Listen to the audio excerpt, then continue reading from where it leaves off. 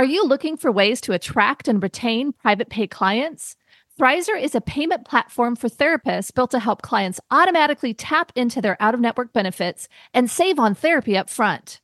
Check out our special link, join.thrizer.com/modern therapist, and use the code Modern Therapists to activate $2,500 in free payments with Thrizer. Therapy Notes, the #1 trusted EHR among mental health professionals, just keeps getting better and better. With legendary customer support 24 hours a day, 7 days a week, they're giving you all the tools you need to succeed, whether you're a solo clinician or a group practice. Try them free for 2 months using promo code MODERN today. You're listening to the Modern Therapist Survival Guide, where therapists live, breathe, and practice as human beings. To support you as a whole person and a therapist, here are your hosts, Kurt Widhelm and Katie Vernoy.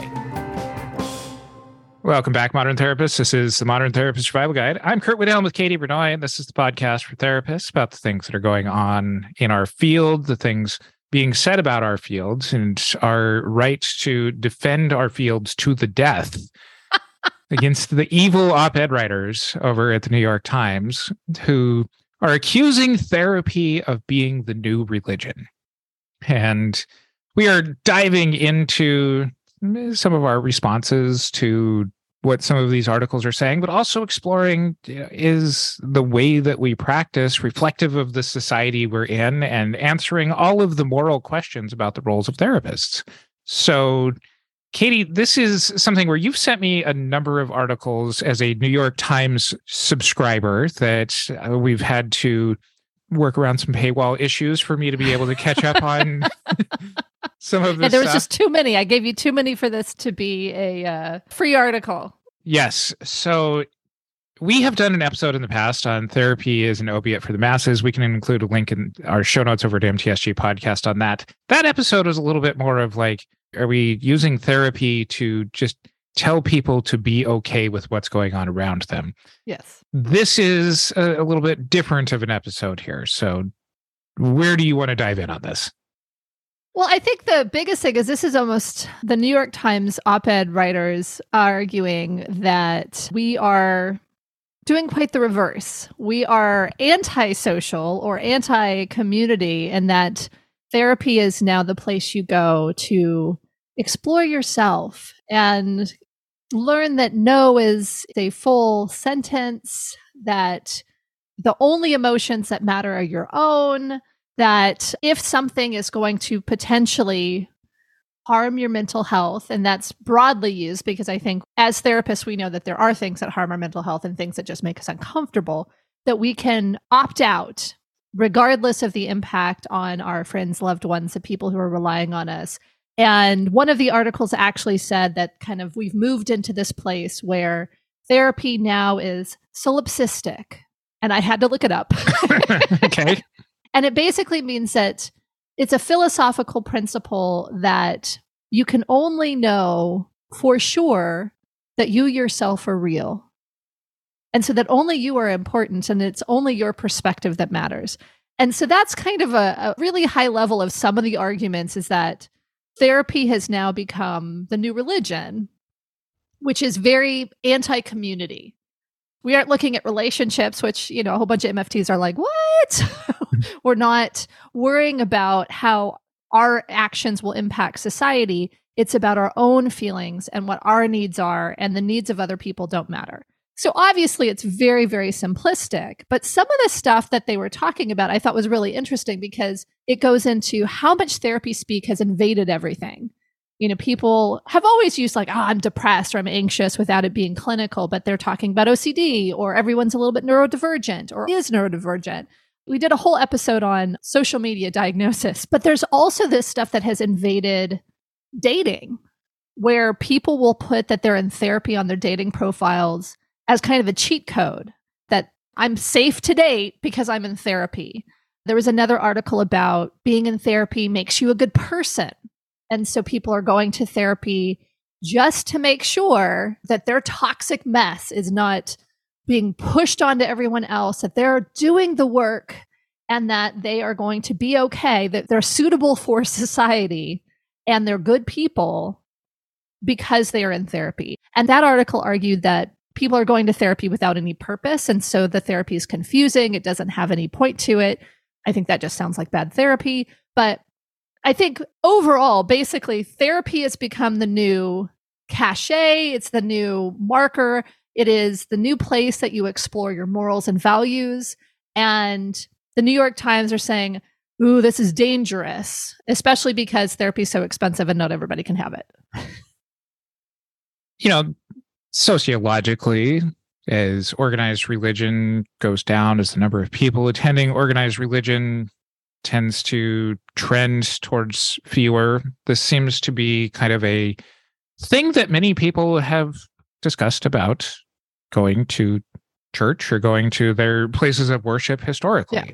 Of people who go without understanding why the reasons that they're there. That a lot of the way that I initially hear this is this seems to be trying to maintain the status quo of religion as religion, old religion as old religion here, and something new has come along that threatens the fabric of something that has been around for thousands of years. So this is the equivalent of stay off my lawn. Maybe, yeah. I think it coincides with there's a generational difference here that, as millennials tend to be seen as a more individualistic kind of generation in and of itself as compared to historical definitions, ones who are more likely to question, why are we doing things just for the sake of doing them? That trying to make sense of things in an individualistic way, if there's a pathway or an opportunity to be able to explore things within the way that society is changing, rather than instituting and maintaining rules that were, passed down from tens of hundreds of generations ago, it makes sense as a reflection on society that something is challenging these old institutions. And within that change comes chaos or the fear of, old standing rules and things that quote unquote worked well enough that, as you have already alluded to, don't work well enough for everybody. Well, I think there's some of that for sure. I think religion, as the previous opiate of the masses, television and the internet being in between those two, and now therapy. But I think there's this element of religion gives people meaning and purpose.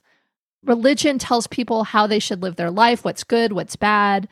And so much of it is tied up in cultural norms. And as a society, many societies, I guess, within the world are strongly challenging cultural norms and looking back at how were those formed. I mean, we look at systemic racism, patriarchy, those types of things. People are pushing back on those things and looking at these cultural norms that have come forward through kind of society at large, but also in religion. And I think we're finding that those things don't necessarily make sense. It doesn't mean that it doesn't. And that's too broad of a statement. I think that for some folks, it does align, and some folks are still involved in organized religion. And so I think that if there's nothing, if that goes away, if we're more of an atheistic or agnostic society, or more of a quote unquote spiritual society that doesn't tie to organized religion, I think there is a gap that needs to be filled around how do I identify what's good and bad? How do I understand how to live my life in a way that's healthy and positive? I mean, religion had all of that. That was the center for everyone. And there's not that if it's gone. But that is a religious-centric argument as the default from the very beginning. And I've heard this argument from atheist circles forever, that if what prevents somebody from murdering or raping somebody else is some sort of all-being judge in the afterlife, that does not make you a good person. That atheists cannot murder and not rape people just because it's the wrong thing to do. But I think that how is that decided, though? Like, how as a society have we decided that you don't rape and murder? I mean, that's part of the social contracts of being part of a society. But where do those social contracts come from? And this is a cultural shift away from this being from a religious-oriented defaults to something that is reflective of a society or a worldwide sort of change as far as the relation to how we arrive at living at those morals. Living in the United States under that society, both of us have white privilege. I think there are societies that believe that raping and murdering are okay, depending on what somebody looks like, what genitalia they have, and whether or not they're wearing a headdress. So I think that there is something where, as a society, we can't just say, well, people are just going to agree not to rape and murder. The point that I'm arguing here is, how do we arrive at these things being good or bad? And historically, what has been done and has done in the name of these things, raping and murdering. Sure. There's been lots of religious colonialism throughout. Oh, that has absolutely. historically put into place these systems and then maintained them through the abuses of these systems. I don't want this episode to just be like, okay, here's where organized religion has done really terrible things in the past. The point that I'm trying to make is that imagining getting to morals and stuff like that outside of religion seems to be the threat of, I know the author of a couple of these articles is a theologian. So there's already just kind of a bias of this has been the societal default, the sociological default for behaving in these ways. And if people are arriving at some of these conclusions in ways that challenge what these organizations have done in the past, there seems to be a lot of bias that needs to be sussed out in who the New York Times is just letting throw up some words on their pages. I agree with all of that. And I think the other compelling part of this, and I don't have a strong opinion yet, I'll probably come to it as we're talking, but one of the articles, I don't remember which one, we'll post the link to all of these articles in our show notes over at mtsgpodcast.com. But one of the articles was talking about a philosopher or somebody an expert in philosophy who was having one of these conversations with a therapist about morals and values and talking about absolute truths. And the therapist, in a bad therapy kind of way, was invalidating this person's perspective and saying that there are no absolute truths. And so to me, that's really compelling. Like, is that part of what new therapy has become, that people are creating their own reality, or they're creating their own moral code, or they're creating their own truth? And if so, is it bad if we're doing that? I will lay off of the judgment of whether it's good or bad. It's a threat to the way that things have been. Sure. I agree with that. So that point is taken. I'm talking next step into, if we are in this space where we are subversive over here, we're helping people to take care of themselves, set boundaries, potentially become pretty self-focused, which I don't think that's true, but that's one of the arguments, and pulling away from quote unquote absolute truths that society have agreed on for years. Is that something that we're actually doing? Well, and within this is also does anybody who goes and gets a mental health license now just become the guru that people need to follow their ideas? And, a lot of what we've navigated over the years of like, all right, here's, what it's like to work with me, as opposed to here's what I'm going to make you believe. Sure. But written into a lot of, the social media posts or the, reports of what goes on in a particular therapy session is, what is the role of the therapist? And historically, we've been trained as an avenue of giving people the self-reflection skills to be able to come to their own decisions. Sure. The neutrality of that should open up that if the client that we're working with uses religion as a basis for coming to their morals or whatever else, that is up to the client, not necessarily for us to tell them what to do. Sure. But the concern underneath a lot of this stuff is people are going out and they're making these decisions outside of, the traditional, larger organizations that have unifying theories. And that makes it harder to create the space to have people be able to fit. I guess I'm going back to the same argument of like, this is just a threat to the systems that have been in place all along. Thrizer is a payment platform designed for out-of-network therapy. As a therapist, you would use Thrizer to charge clients for sessions and collect your full rate upfront. From the client's perspective, Thrizer links to their health plan, so insurance claims are automatically submitted for them upon every charge. From there, Thrizer manages the claims end to end so that your clients don't have to worry about manually submitting super bills or getting on calls with insurance. The best part? Thrizer allows clients to only pay their co-insurance portion for sessions, while Thrizer covers the rest of your fee and waits for reimbursement on their behalf. They also offer you an instant benefits calculator for free, allowing you to provide upfront transparency to prospective clients on their out-of-network coverage. Therapists only pay a standard 3% credit card processing fee per session with no additional fees. Visit join.thrizer.com/modern therapist to get started and use our promo code Modern Therapists to receive $2,500 in waived fees for your sessions. Yes, I think that point's well made. I think the thing that I'm trying to grapple with is kind of the other part of what you said, which is what is the role of the therapist? Because if society is looking to us as a new place to understand how I fit in the world, what's right and wrong, how do I live my life, those types of things, in therapy, we help somebody come to their own understanding of it.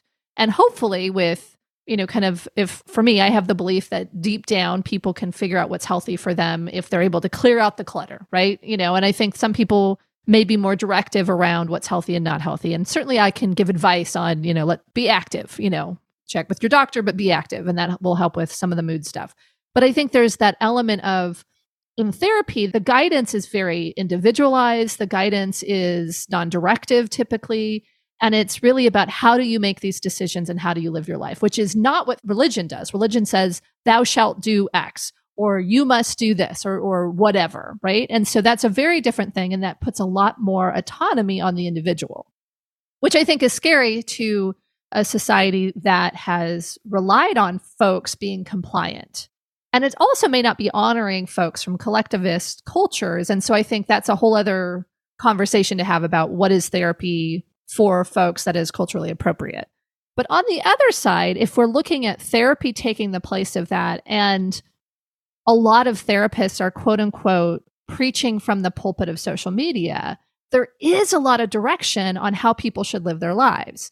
No is a full sentence. You can just opt out. If your emotional needs aren't being taken care of, you can opt out of whatever you don't want to attend to. There's a lot of push towards take care of yourself, regardless of the impact on other people. I mean, that's not stated, but that's kind of implied. And that's the concern with some of these things. But we are pretty directive in social media. And that's where a lot of people are consuming mental health content. There's a lot of self-help stuff. There's a lot of things that are tied to that. And I think some of the folks are, and this is why I love a lot of the decolonizing stuff and the stuff that comes from look at it a different way. There is community care, community healing. There's things that tie back into more of a kind of societal piece that may be missing if religion's not present, right? The community and the coming together. But as individual therapists, trying to build our brand and be on social media, have we gone to the place of telling people how they should live their lives? What kind of relationships they should be in? What are the red flags? Who should you date? Who should you not date? Is that something that we're co-signing on at the very least, if not explicitly exacerbating? Part of what I'm trying to answer in here is, again, looking at religion as the status quo and what is the point of this and why it may feel threatening is, what is the ultimate goal of any of these institutions? If religion is based in salvation, that this is about living in this plane of existence to, have a better plane of existence after life, that the goal of that is fundamentally different than what therapy is. And as you've outlined, there's different approaches within therapy. There's different approaches within a number of different religions, and whether or not there's even the agreement that something happens after this plane of existence. Sure. What millennia of religion has done is come up with at least some answers, and depending on your amount of cynicism, some circular answers into how we get to these places or why things happen. But as society changes to look at some of those gaps and be able to feel the frustrations with not necessarily having full answers and having more readily available information, whether it's good, whether it's bad, whether it's in short form TikTok videos or long-term, diatribes deep into, philosophical readings and everything else. That what I see in some of these articles that you've sent me and these criticisms of therapy taking over is that it's largely only a individualistic view that therapy is being pointed as individual answers are the only way that's right. And that goes back to our own trainings and the differences between licenses. When we were preparing for the episode, I point out that you and I are both marriage and family therapists. We're going to look at more naturally the impacts of, all right, how is a decision like this going to affect those around you? That, a number of the conversations we have is in setting limits or setting boundaries with family members of, you've still got to have an ongoing relationship with them. This isn't like no is a whole answer and cut everyone out of your life. No forever. Right. Yeah. That gets boiled down into Reddit answers of like, here's 3 sentences and why you should cut off family members. Yeah. Therapy is more nuanced than that. And part of, building the straw man that therapy is pushing this individualistic agenda, again, comes to this. We are not necessarily doing what we're being accused of in these articles. What we're doing is we're helping people come to their own realizations of this, some of us in more directive ways than others. But it's outside of the confines of the organization of a larger religion. And that's a threat. That's a new dawning of the ways that we relate to the world. Well, and not all the articles were tying it to religion. I don't think we need to stick just with that. I think there's a concern that having therapy be so central in so much of our lives, I think I already mentioned in dating, in how we talk about our lives as a whole. Like, I think therapy has invaded in a lot of spaces. And so in truth, I guess, is that good or bad? I mean, I might argue that lots of people having therapy is certainly good for my business. I think it's good for society in some ways. I think that there are a lot of things that people can do in therapy that are very pro-social, that is about making sure that your junk isn't spilling out onto other people.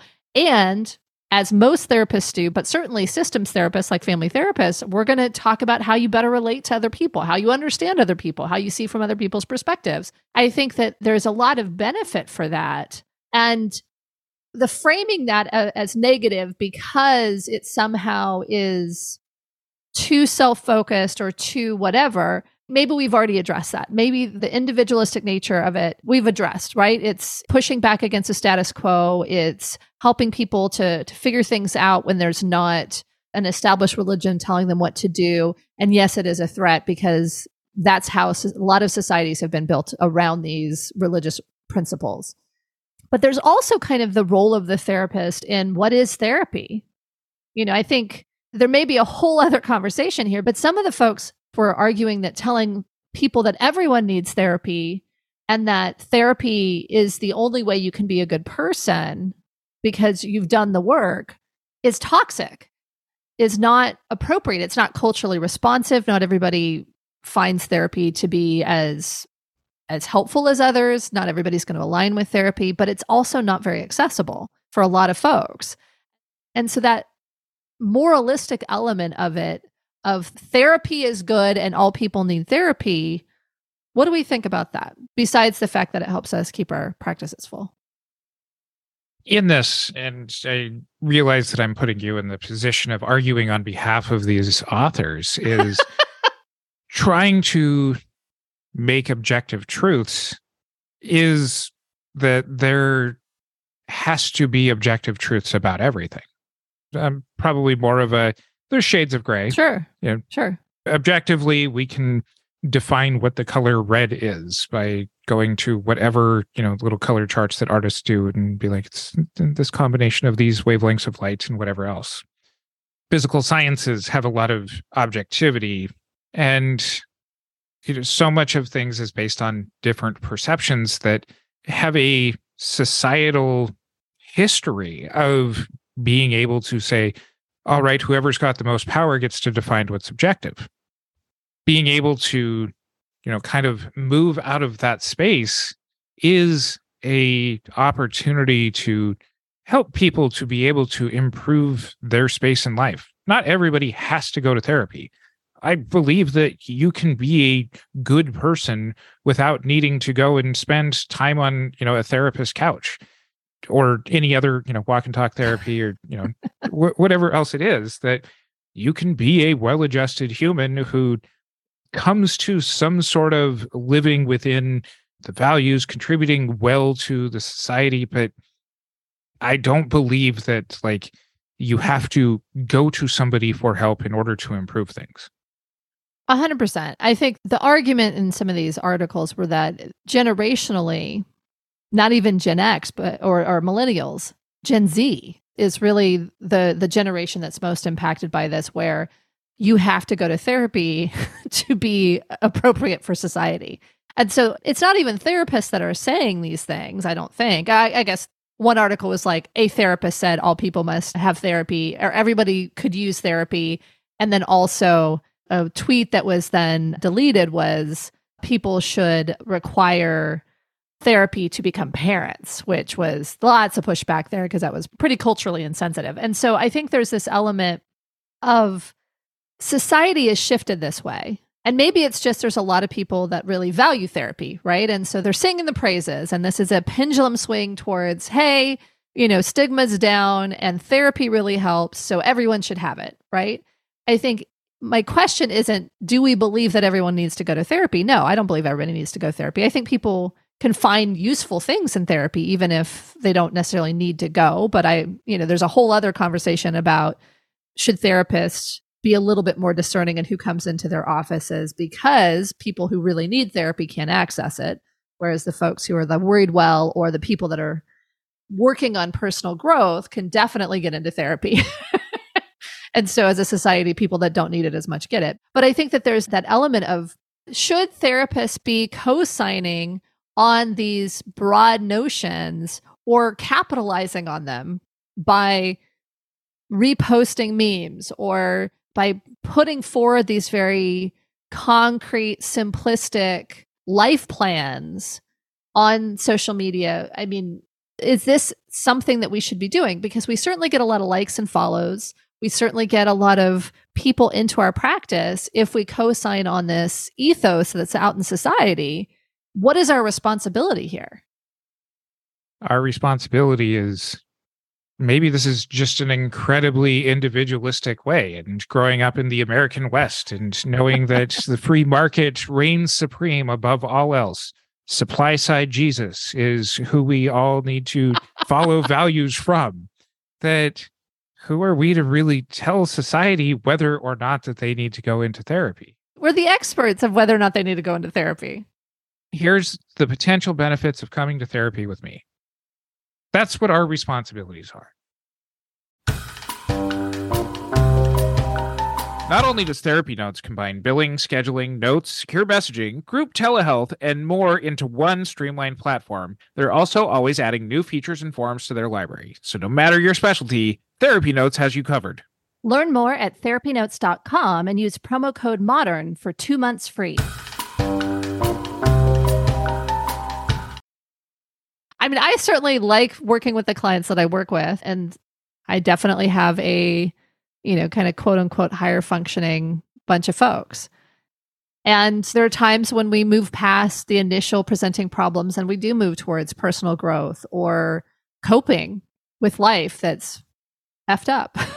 So, I mean, even look at how much discourse there is within our field as far as what's true therapy and what's not, of, working with the worried well versus the personal growthers versus severe mental illness. Yeah. There's a lot that's crammed under the umbrella of mental health, and maybe that's a discussion for another day. But yeah, if this is a resource-oriented argument of too many people are going to therapy and it's taking away from, underfunded or under-researched areas of working with severe mental illness, I can buy that as a criticism of hey, maybe some of you need to re-stigmatize your mental health and save some space for the rest of people. But if what we're talking about is people paying out of pocket to go to therapy, what's the big problem of what other people do with their time and with their money in coming to their own personal growth sorts of areas?